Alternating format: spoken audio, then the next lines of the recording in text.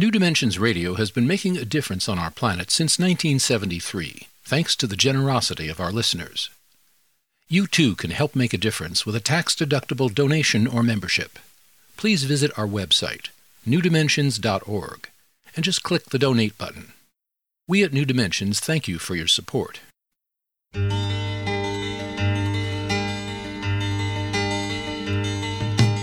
It is only through a change in human consciousness that the world will be transformed. The personal and the planetary are connected.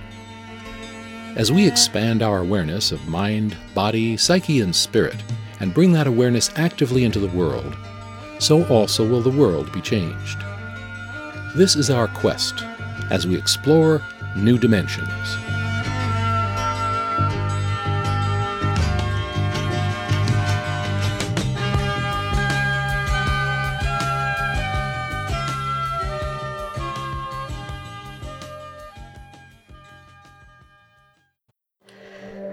The medical choices that we have today can be bewildering. They are of such variety as allopathic medicine, also known as Western medicine, Eastern medicine, and alternative or holistic medicine, just to name a few. Also, our choice of health practitioners has an equally large field of options. We can go to naturopaths, acupuncturists, osteopaths, or MDs. We can look up symptoms on the internet and attempt to self-diagnose among countless illnesses and diseases. The choices are multitudinous. So how do we wade through the variety of options? Our guest today, Dr. Elson Haas, is dedicated to empowering each of us with the knowledge and resources we need to make the best choices for our health. Dr. Elson Haas has been an integrated family physician since 1973 and is the founder and director of the Preventative Medical Center of Marin, located in the San Francisco Bay Area. Dr. Haas is the author of many books on health, nutrition, and detoxification, including The Detox Diet, The False Fat Diet, Staying Healthy with the Seasons, Staying Healthy with Nutrition, and Staying Healthy with New Medicine, integrating natural, Eastern, and Western approaches for optimal health. Join us for the next hour as we explore navigating the potentially treacherous waters of current medical choices with our guest, Dr. Elson Haas. I'm Justine Willis-Toms. I'll be your host. Welcome to New Dimensions. Elson, welcome. Thank you for having me, Justine. It's a pleasure to be back here after 12 years, it looks like. Exactly. We've sat across this table many times, well, maybe with different hosts, but we've been together through the years. So here we are now with a multitude of ideas that we can take for better choices for our own health. You as a health practitioner and a medical doctor, I know that your philosophy is also being a teacher, that you really like to help us look carefully and really understand what we're doing. So I'd love for you to share your philosophy of being a doctor and being a teacher. Well, I still practice after 45 years and run a clinic with wonderful people working together to really support people's best health. My approach is, your health starts with you. Lifestyle first, natural therapies next, drugs last. My goal is to make medicine fun and educational, and that's why I've written, books and articles and all that, because to me, to empower people with to help them make the best choices. And we have choices every day in our nutrition and our exercise and how we think, even our mental thinking and attitudes is a choice in some ways. And that's really what I want to engage with people in.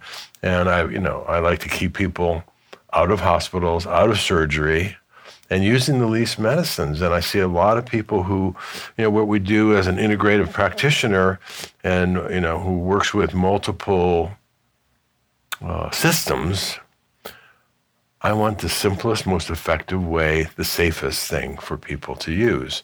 And a lot of times that's natural remedies over and above drugs. And most of my patients are using, different diets, different supplements, and medicines. And how do we integrate that? That's another aspect of an integrative approach. Exactly. So I would love to go through, I know you mentioned, and I mentioned in the introduction, 3 of the major medical choices that we have, or systems, we'll say. Natural medicine, Western medicine, and Eastern medicine. And I would love for you, and I know that you mention this, you really go through this in your book, Staying Healthy with New Medicine. Let's talk about the strengths and the weaknesses of each system, if you don't mind. So the new medicine is the acronym for N for natural, E for Eastern, W for Western. And, I'm an acronym, I'm crazy about acronyms. Natural medicine is basically what we're really doing when we talk about alternative or, functional medicine or things like that, is we're working on physiological medicine. How do we restore physiology to, basically to get all the nutrients that the body needs to limit the toxins and things that stress our body? So natural medicine has a way of helping to balance the body. It's safer. It's not always as strong, and that's, one of the weaknesses is, for acute care, which is one of the strengths of Western medicine, natural medicine may not work as quickly. And so if we're using herbs to help balance the body, if we're even doing, structural care, because that's part of natural medicine also, or using nutrients.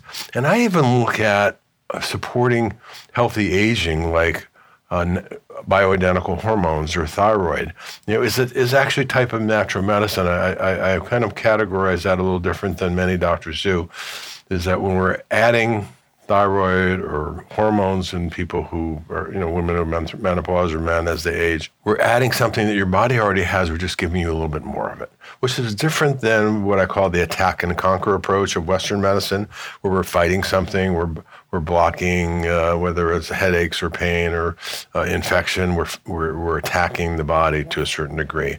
And we may be able to help correct a lot of things. And it's not like we haven't saved millions of lives over the last, century with antibiotics and all the drugs that are there, insulin and all the things that we do. And even insulin is a type of natural medicine, because we're giving the body something that it's low in that we're giving it more of. So you're saying one of the weaknesses of natural medicine is sometimes it's slow to take effect. And in this culture where we want immediate results, we're like, quick, like, give it to me now. I want it right now. That some people would see that as not being patient enough for that, would you say? Right. Or if you're really suffering, if you're really sick, or you have acute pain, or you need something, there's some disease in the body that needs fixing.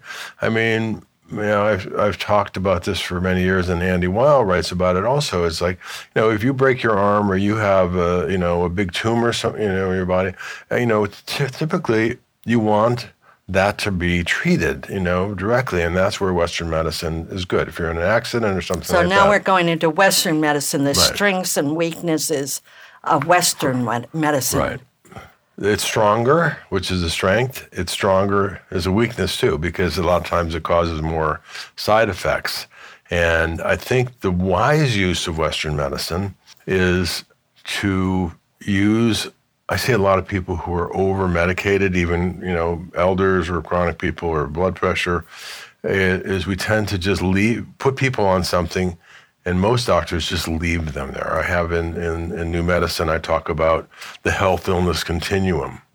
And, we can talk about that in a bit. But, so Western medicine has the ability to fix things, to help remove damaged organs, to treat bad infections, because antibiotics are stronger than the natural things. And my experience is I work a lot with natural remedies, and I also prescribe medicines. And a lot of it is to empower the individual person, because I don't like to. Some people want me to make decisions for them, but I want them to make decisions. Some people come in and say they're sick and they have bronchitis. I don't want antibiotics. Do what we can otherwise. Then they're not in a rush. Some other person might come in. I have to fly to New York on Friday. I need to get better, and it's Wednesday morning. So I just So let's give you some medicines and see if we can knock this out. And so that's, again, kind of the strength and weaknesses. So with natural medicine, it's kind of they can fit together. And as I mentioned, a lot of people can take natural remedies and drugs, if they're on drug, with the goal to, how do I lessen the meds? How do I even lessen some of the natural things I need to take? Because I see often people who come in with bags of things that they're taking. And it's gotten complex. When I started doing this 40-some years ago, you couldn't go in the health food store and get thousands of products. I had to have herbal cabinets with individual herbs, and I would make up something with anise and licorice, for digestive things, or I was making my own cough medicine.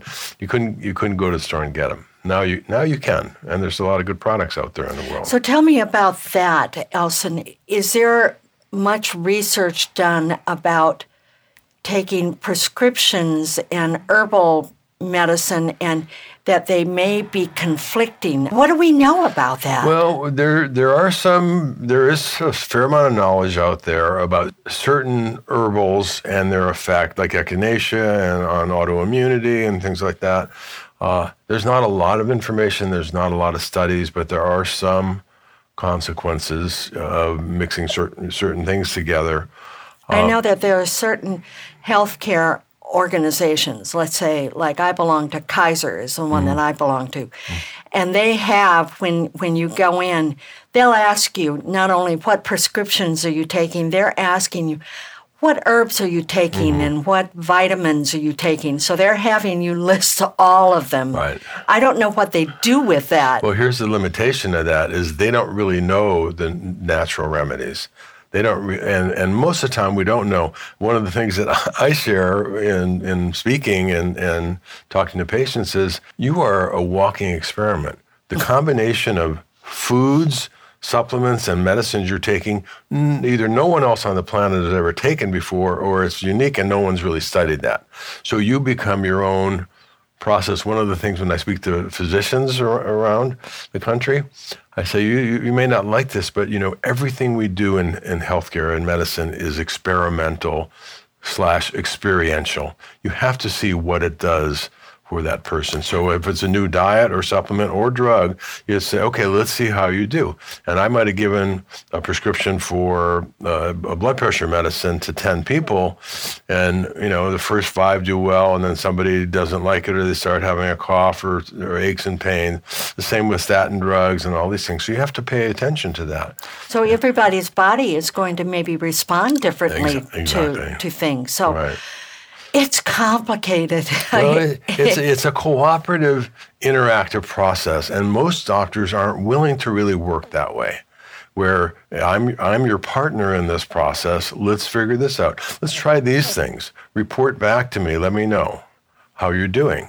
I want to remind our listeners that I'm here with Dr. Elson Haas, and he's the author of Staying Healthy with New Medicine. And if you want to know more about his work, you can go to his website, ElsonHaas.com. Haas is spelled Haas, ElsonHaas.com.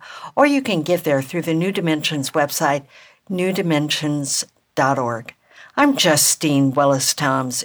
You're listening to New Dimensions.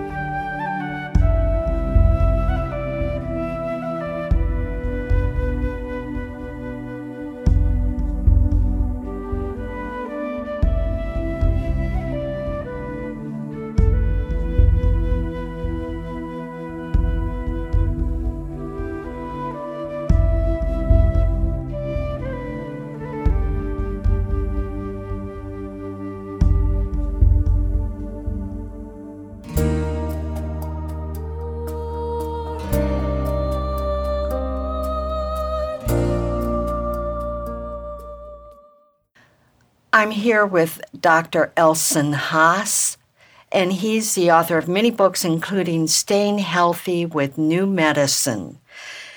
And Elson, we've gone a little bit through natural medicines and or that system of care, and that's the strengths and weaknesses. We've gone a little bit into allopathic or Western medicine. One thing that I'd like to also ask you about Western medicine before we go to Eastern medicine, which is the third of the trio that we're really talking about today. So in Western medicine, let's talk a little bit about surgery, because in Western medicine, there are a lot of specialists, and they each have their view into how to care for any one thing. And so there's this, maybe the top of the line, so to speak, might be the surgeon. I'm not sure if that's really true, but that it's a glorified position. It seems to be a glorified position, and so they're really willing to go for that each time. So can you say something about the pros and cons of surgery?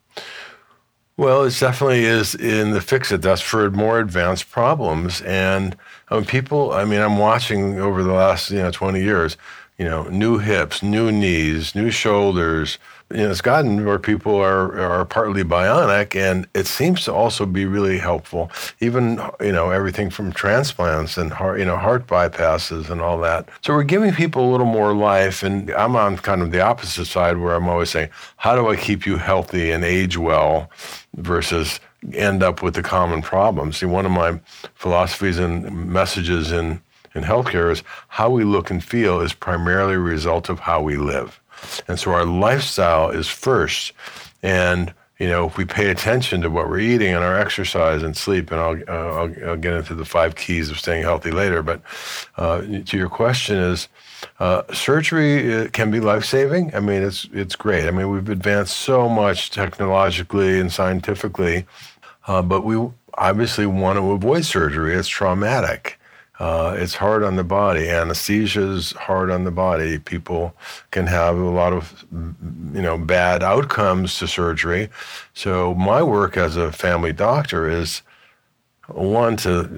surgery is the last resort, but also make sure it's appropriate and make sure, the things you want to ask your surgeon is, what's the likely benefit? What's my risk here? If I don't do surgery, what might happen to me, So, because, especially with cancer, for example, people, have to make that choice of going into the Western approach, which is surgery, chemotherapy and radiation, which are stronger. And, there's not a lot of good research that shows that going off to another country or doing alternative treatments for cancer is that effective. For certain things, they can be. And for certain things, chemotherapy really works well. For certain things, it's important to get the primary tumor out if that's doable. I mean, so that's my coaching with people. I mean, a lot of times I just help people think through things and make good decisions for them. Well, Elson, now that reminds me, like in Western medicine, you oftentimes go to a doctor and they only have this limited time to be with you. And oftentimes they're not even looking at you, they're looking at a computer screen. And that may be helpful in some places, but if you don't get their attention somehow, they might not even touch your body to manipulate something or feel something or look at something. So what you're talking about is, am I correct in this? Spending a little more time with a patient? Is that? Yeah, and also just engaging with them, looking at them. I refuse to be on a computer in my visits, okay? So I'm there, I'm looking at them just like I'm looking at you, Justine. It's just like I want to be present for people. I want them to be present. And, sometimes my first question is, how can I be of help today? What are your goals in working with me if they're a new patient? What's your approach? What's your belief system? In New Medicine, I talk about a doctor-patient relationship, which we can get into later if you want. But it's having a mutual kind of belief system, respect. I mean, I'm also one of the few alternative-oriented doctors that takes insurance and Medicare in the whole Bay Area.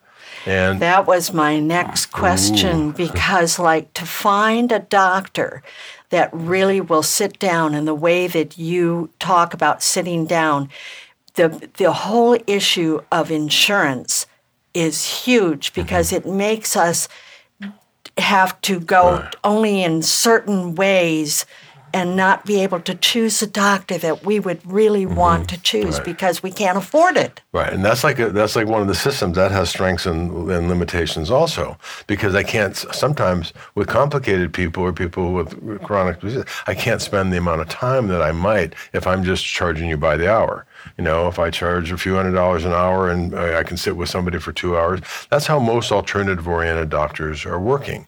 That's just, they'll take a certain amount of time and charge you accordingly. When I became a doctor back in the early 70s, and, I was in med school during the counterculture, rebel time, and I was a rebel medical student, and I had to say, there's more to it than this, we got to find out who people are, it's not just the diseases. And I thought it was very authoritarian and patriarchal, and it wasn't really honoring people.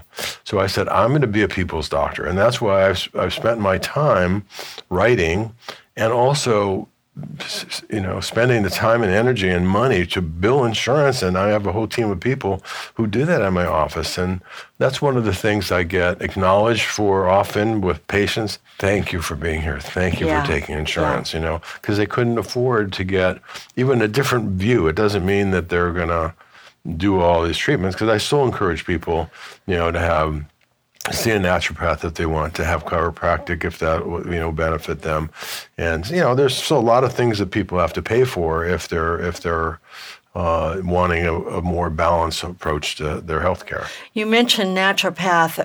What is a naturopath? A naturopath is an ND, naturopathic doctor, who has gone to naturopathy school, often for 4 years, and has a degree, and they learn about structural therapy, they learn about nutrition, herbal medicine, and they're basically looking at, they do. I'm a naturally oriented medical doctor, and there's a lot more of us out there now because we said nutrition is important. So you combine both. You look at all of that in the natural way, but you also can call on Western medicine. And also there are osteopaths, and people don't realize that those are doctors who've gone all the way through medical school, gotten their MD, and then they do a specialty beyond that. Right.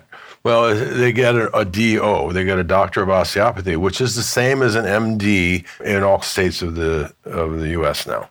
They're also trained in structural care. Yes. And they have a little bit more holistic orientation in their training. So they maybe get a little more nutrition than the medical doctors do, which is very, still very limited. But I have a wonderful osteopath in my office, and when I look at people, so when I evaluate people, I have a 5-page questionnaire. It's got kind of natural Eastern and Western types of questions because, in Eastern medicine, it's looking at, what season do you feel the best in? Do you get sick during the season? What colors are you attracted to? What kind of eating, what's your diet do you do? So, and Eastern medicine is, I'll get into that because we were talking about it earlier, but it's similar to natural medicine is that it's more subtle. It's a way of balancing the body internally, balancing the energies. The idea in traditional Chinese medicine is if your energy is flowing through all your channels, you're going to be healthy. If it's blocked because of stresses or emotions, the internal harms are the emotions, anger, fear, worry, etc. The external ones are extreme climates, cold, wet, damp, heat, wind. Those can throw off the body. And when you throw off the body energetically, it manifests as certain types of symptoms. And so traditional Chinese medicine or acupuncturist is looking at assessing the body energetically and helping to rebalance. So if the lungs feel weak and they measure the pulses, they look at the tongue, they look at the areas around the eyes, and you get a sense, oh, this person has too much cold and dampness in their digestive area, so they're sluggish digestive tract, and they get a lot of gas and bloating, and they don't turn their food into energy well. So working with the energy channels and with herbs to help strengthen certain areas, we can help balance the body. But it's a slower process also. So that's a little bit of the downside. You have to be patient with it. Right. But it can be, if you have pain, it's definitely worth trying, because a lot of times it helps. Pain is energy. When we look at the body, if there's trapped energy somewhere, it can be pain. Or the other thing I have, which is what I write about in my detox work, is there's either too much or too little. And when it's not in balance, and that also has to do with the immune system too. If there's too much, then we can get jammed up energy. If there's too little, there's a weakness. In Western medicine, there's aspects of that too. Like anemia is too little iron and too little blood cells. Low thyroid is not enough thyroid hormone production. But then there's also a reason why the body is not processing that. Right. Is that right? Because, you can take iron pills then and so forth, but if your body's not grasping that, right. It's not going to... Well, everything takes good digestion and assimilation, and that's often a core area. That's our intestinal tube, and, we have more cells and bacteria there than we have in our entire rest of our body. I was just at a talk with Ken Pelletier the other day, who's a great researcher and brilliant, had been a kind of a lifestyle-oriented practitioner, worked at Stanford, UCSF, and he has a new book out on epigenetics. I know, we'll be sitting down with him soon as well. Great, yes. Yeah, great. So we were talking about it, and I said, well, what, when we're looking at epigenetics, and that's basically, how does your lifestyle affect whether genes, your potential risk or harms of genes are expressed or not? And he said, of everything, diet is the most important. And most of our life and our expression, other than our eye color, our hair color, and certain patterns of this, most of that is like 5% or less. Most of that is affected by our exercise, our stress. Diet and stress were the two strongest components. But adequate sleep and all the things I talk about in terms of lifestyle medicine. So you talk about those 5 keys. 5 keys to staying healthy. So to staying healthy. So maybe this is a good time to start to go into that. All right, 5 keys to staying healthy are nutrition, which is eat wholesome food, avoid junk and chemicals, toxins, eat a balanced diet. And my message has always been, since the last 40 years, is eat according to the seasons and where you live. Okay, but we don't have... Let me just take a break here. We're going to come back to these 5 keys. I want to remind our listeners that I'm here with Dr. Elson Haas. He's the author of Staying Healthy with New Medicine, Integrating Natural, Eastern, and Western Approaches for Optimal Health.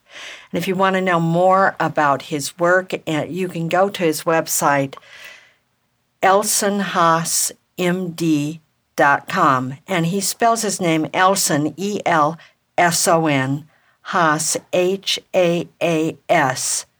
M-D, for medicaldoctor.com. Or you can give there through the New Dimensions website, newdimensions.org. I'm Justine Willis-Toms. You're listening to New Dimensions.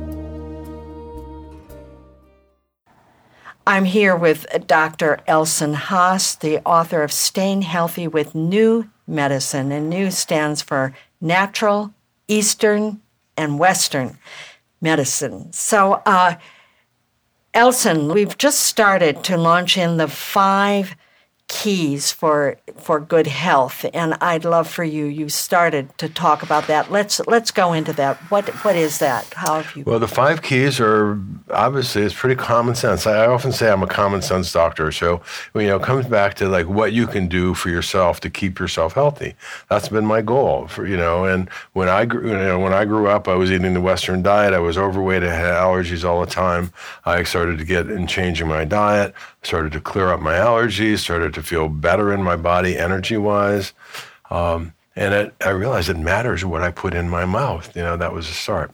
So the 5 keys are good nutrition, regular exercise, managing stress, quality sleep, and healthy attitude.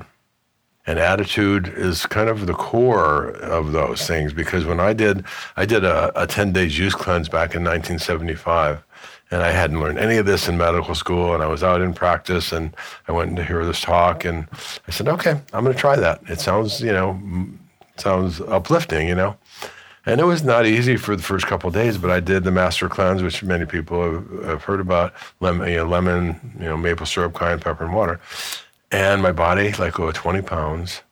The third day I woke up, clear nose, which is like I had 20 years of congestion and allergies. And I just started to feel better and better every day. And I said, wow, I could feel like this. It was beyond drugs, It's like I could feel this naturally. It was a revelation, huh? Yeah, and I realized this is valuable. There's a lot of healing that could happen with this, because digestive symptoms, allergies cleared up, skin looked better. People were looking at me like, wow, you're looking like you're shiny, you're vibrant. That's what I realized. There's a level of, kind of functioning okay in life, and there's a level of vibrant health. And that's what I've been working on for the last, 45 years, is keeping my health vital. And I realized when I did that, I said, it matters how I live my life. It matters what I do. My attitude changed. This is the only body I have. I'm going to treat it with love. So when I started doing that, I started eating better. I made sure I was getting a good balanced exercise program.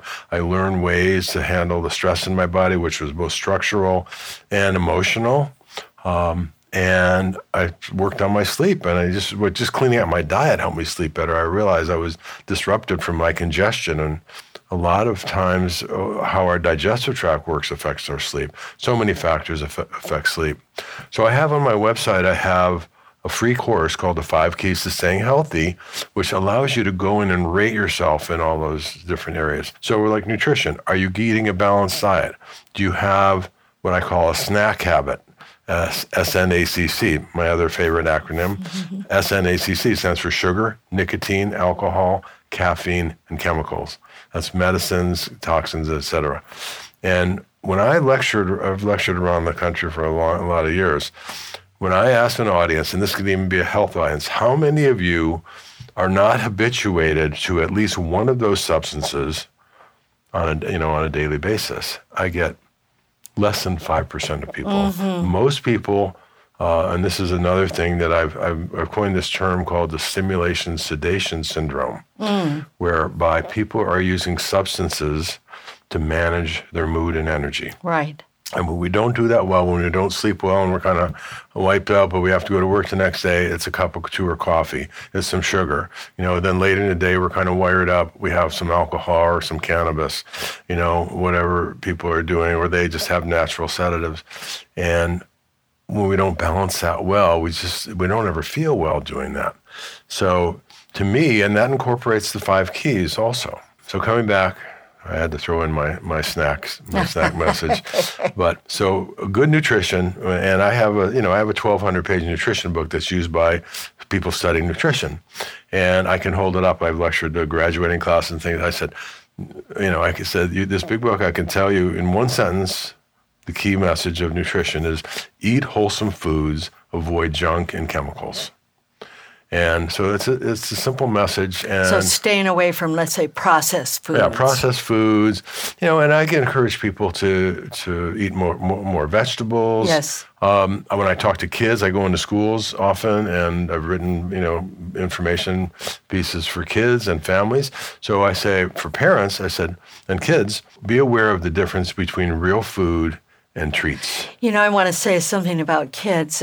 Michael Moore, the documentary film producer, has done a film, and one of the things that he showed was the diet that French children were getting in school compared to American children. It was phenomenal. I mean, these French kids are eating so well. It's embarrassing what we give our kids in school. Well, we get far away from, the Mediterranean diet is probably one of the most studied diets for longevity and health. And it's lots of veggies, a lot of fresh food, good quality proteins, olive oil, bread and cheese and wine probably too. But anyway, it really matters what we choose to. And we're so ingrained in our culture with processed foods and sugars and quick treats foods, and fast food restaurants and all that. And that's what I want people to realize. That none of it is terrible unto itself. And here's the problem with young people. When we're younger, we can get away with a lot more. But by the time we're 30 and 40, we're just like, we're starting to have some of the ill effects of that. Yeah. So nutrition was one. Nutrition number one. Exercise is number two. Now, what if we find exercising boring? Well, what is your suggestion about exercise? I have my one slogan is, you know what the best exercise is? The one that you'll do. So you got to find something. But to me, like many things, look at the outcome. I exercise at lunchtime when I see patients all day because I know that shifts my energy and gives me energy for the afternoon. But most of us need a variety of exercises so that we can do it indoors, outdoors, or around the year. We want some cardio for endurance. We want some weights for toning our body because muscle mass is really important for healthy metabolism and for aging. And we want stretching for flexibility. So, most people can find something they like, whether it's just like walking in the hills outside wherever you live or doing, a video exercise program. I happen to like it, and it helps me feel better. Yeah. So that's where you want to get to. So notice how you're feeling after you do it. Yeah. And for people who are mild or moderate depression, it's one of the best treatments. So to me, I don't think people can really feel they're optimal unless they're, have some kind of fitness program. So next is quality sleep.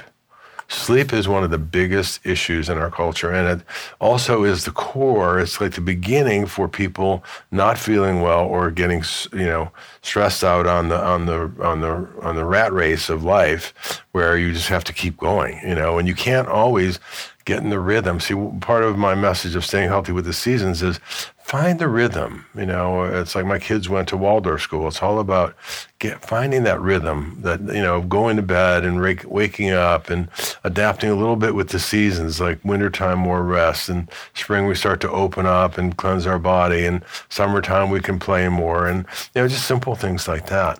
So sleep is really essential, and half of America does not sleep well.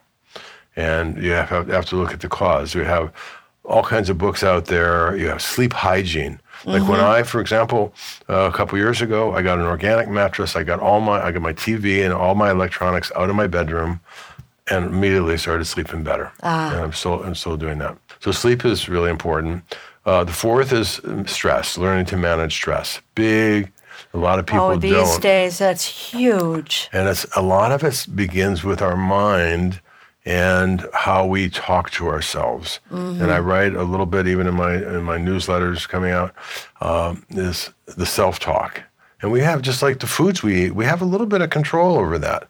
We don't have to let negativity or rumination go on in our heads, because we just get stuck in it, and most of the things we worry about never come to pass, so learning to manage stress. And I have one of my favorite sections in New Medicine is called Fair Fighting. It's about learning it's called the art and practice of peacefully not getting along.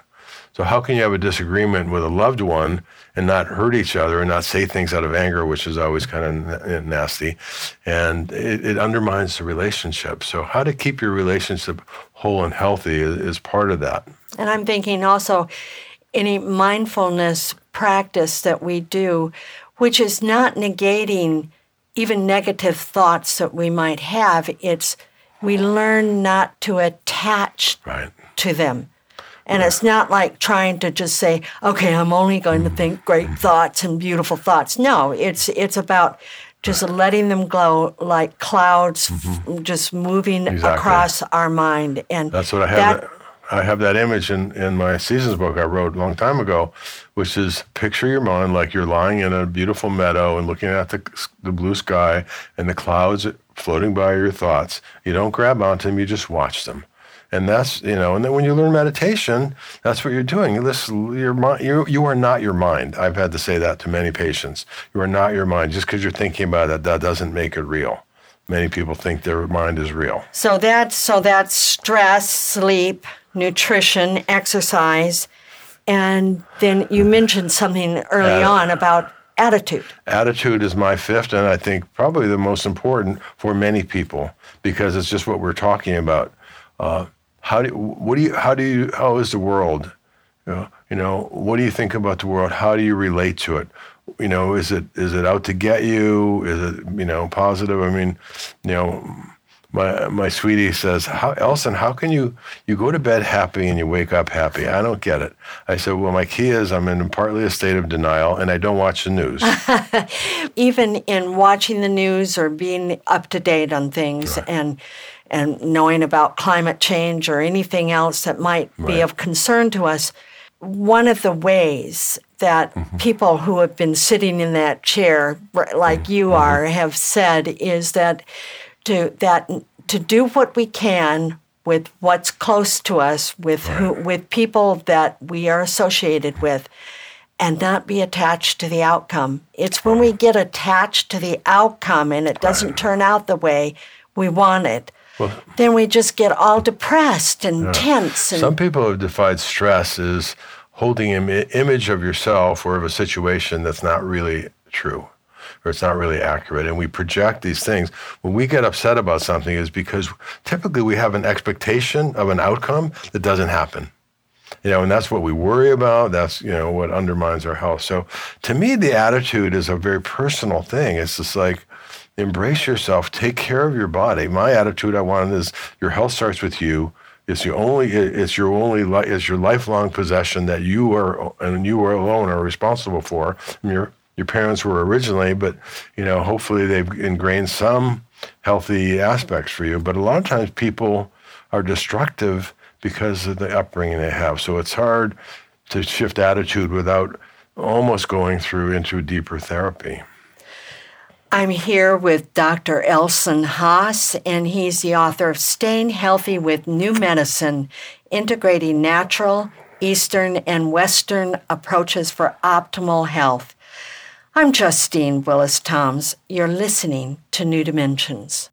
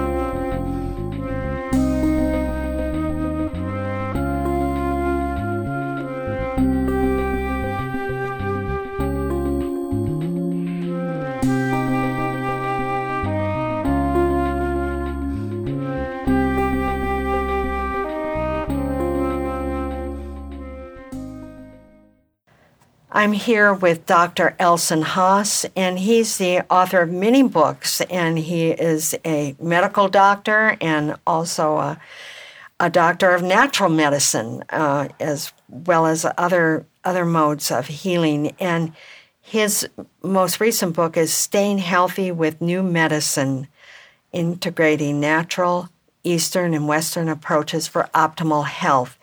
Elson, I would like to go into the causes, what you can tell us, what you know about the causes of disease. Well, I have a whole chart and a chapter in New Medicine about it. And it really gets down to the core. I've been talking about detoxification, because to me it was a valuable tool for me, and I've watched thousands of people go through elimination diets where you just kind of clear out some of your habits, and this is what I do in groups often. I've been doing that for 40 years. I've done a 10-day fast every year for 43 years. And I think it keeps my skin healthy, keeps my weight under control to some degree, even though I still have to work on that because I grew up overweight, and we all have our patterns that we have to address. Mm-hmm. I talk about deficiency and toxicity. So if you ask many doctors and many scientists, what are the causes of disease? They would say, germs, inflammation, immune disorders, genetic disorders, things like that. And those are factors, but those are not primary. To me, the most primary cause of disease happens at the cellular level, and in the center of my chart is cell health. And the two ways that the cells get out of balance is deficiency of all the nutrients we need: vitamins, minerals, amino acids, fatty acids from foods, phytonutrients, which are the bioflavonoids and carotenoids and hundreds of other biochemicals that are in our foods. They give it the aroma, the taste, the smell, and the color. So all these are pigments that are found in nature. So those are important. So when we get all those nutrients, our cells can function and do the thousands of functions they do all day long. And the other side is toxins, metals, and chemicals that get into our air, food, water, we put on our skin or our hair that interfere with enzymes and cell function. So when we have all the nutrients needed and we don't have a lot of things interfering, our cells and our tissues and then our organs and then our entire body functions best. And that's how I look at more optimal function. When we eat an imbalanced diet, too many acids, processed flour and sugar and meats and dairy products and caffeine and alcohol tend to be more acidic. We start to get, we buffer more acids into our tissues, which cause inflammation and eventually degenerative disease. All the aches and pains that we get as we age, to me, are over acidity. My first class in medical school was on acid-based metabolism, where I learned about acid chemistry and alkaline chemistry. We want a more alkaline diet, higher in fruits and vegetables. That's one way to keep our cells healthy. Inflammation is one of the big factors in Western culture, that people are going around with a lot of pain in their body that's caused by inflamed joints. And it leads to heart disease and all those other things. Well, you see, I have inflammation, infection, and immunology that are three I's that are in the secondary level. Because you get inflammation because of certain other subtle imbalances, and this is where natural and Eastern medicine come in and can help kind of balance that a bit. But you can balance that inflammation with food. And when I have people do my detox diet, for example, which is primarily a couple of weeks of steamed vegetables, a more alkaline type diet with, like buffered vitamin C with calcium, magnesium, and potassium to help to more alkalinize the body, this is a way that you can start to reduce inflammation more naturally. Can you have too much alkaline diet? Sure, you could be over that side, and a lot of people get depleted. When people come in, a lot of times finding healing through nutrition is you take a 50-year-old guy who's a meat and potatoes and martini guy, works stressful, overweight, blood pressure's up, etc., and you put them on a vegetarian diet, like Dean Ornish has done for many people, their body starts to heal.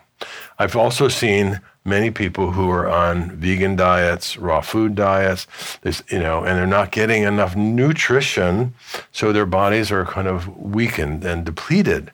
So it's a very simple concept with deficiency toxicity. I can remember years ago when the big fad was macrobiotic diet, and you watch these people and they were going around, they looked sallow and they looked no vitality radiating out of their bodies. They just didn't look healthy. Well, and I see that a lot with people who do vegan diets and more vegetarian diets. Like when I see occasionally a teenager on a vegetarian diet, their vegetarian diet is bread and cheese. And that's what they see. Because so vegetarian can work, but you have to. Oh, definitely. I've written a lot about vegetarian diets, and it can work. But the more you limit your options in food, the more risk there is to get depleted. If we're talking about deficiency and toxicity, the other side is if you see somebody who's depleted and you get them more nourishment, they're going to start to build up and strengthen.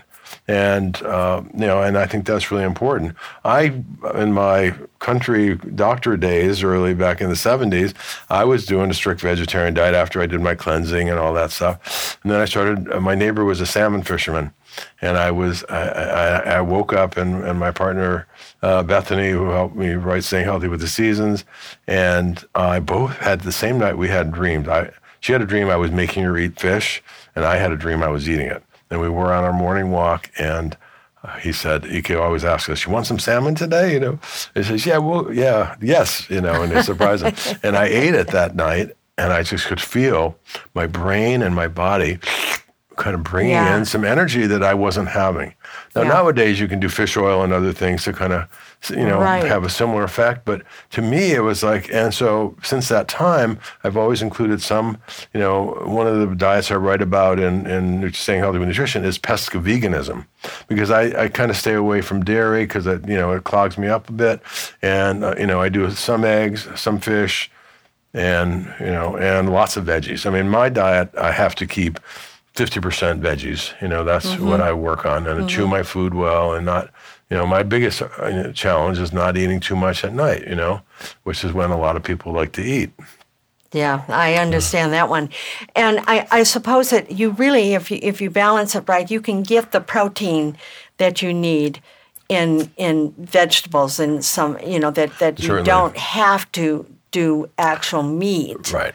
I personally have not had four-legged animals in 40-some years. Yes. But one of the best proteins for vegetarians is sprouted legumes, sprouted beans, lentils, garbanzos, black beans, red beans, etc. When you sprout them, you start to digest some of the oligosaccharides that cause gas and bloating, and you create more protein. So you have those little bean sprouts that have little tails on them. They're higher level of protein, easier to digest.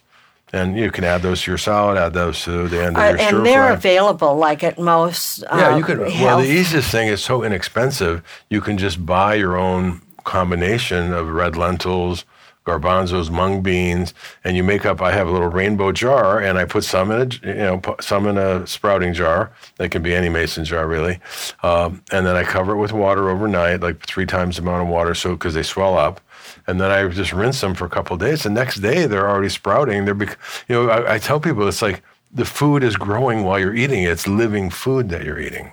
Oh, that's such a beautiful image. And it sounds so simple. It's not difficult. Yeah. You don't have to be a gardener and have to have a whole garden out back. But you can just do that right there in your kitchen. Right. And, getting good nuts and seeds in, I think is healthy food. The oils are good for us. And there's lots of nutrition. And they keep your appetite down, too. Yeah. I mean, that's what I find. If I'm just strictly on vegetables, I need that other thing that keeps somehow my body is happier.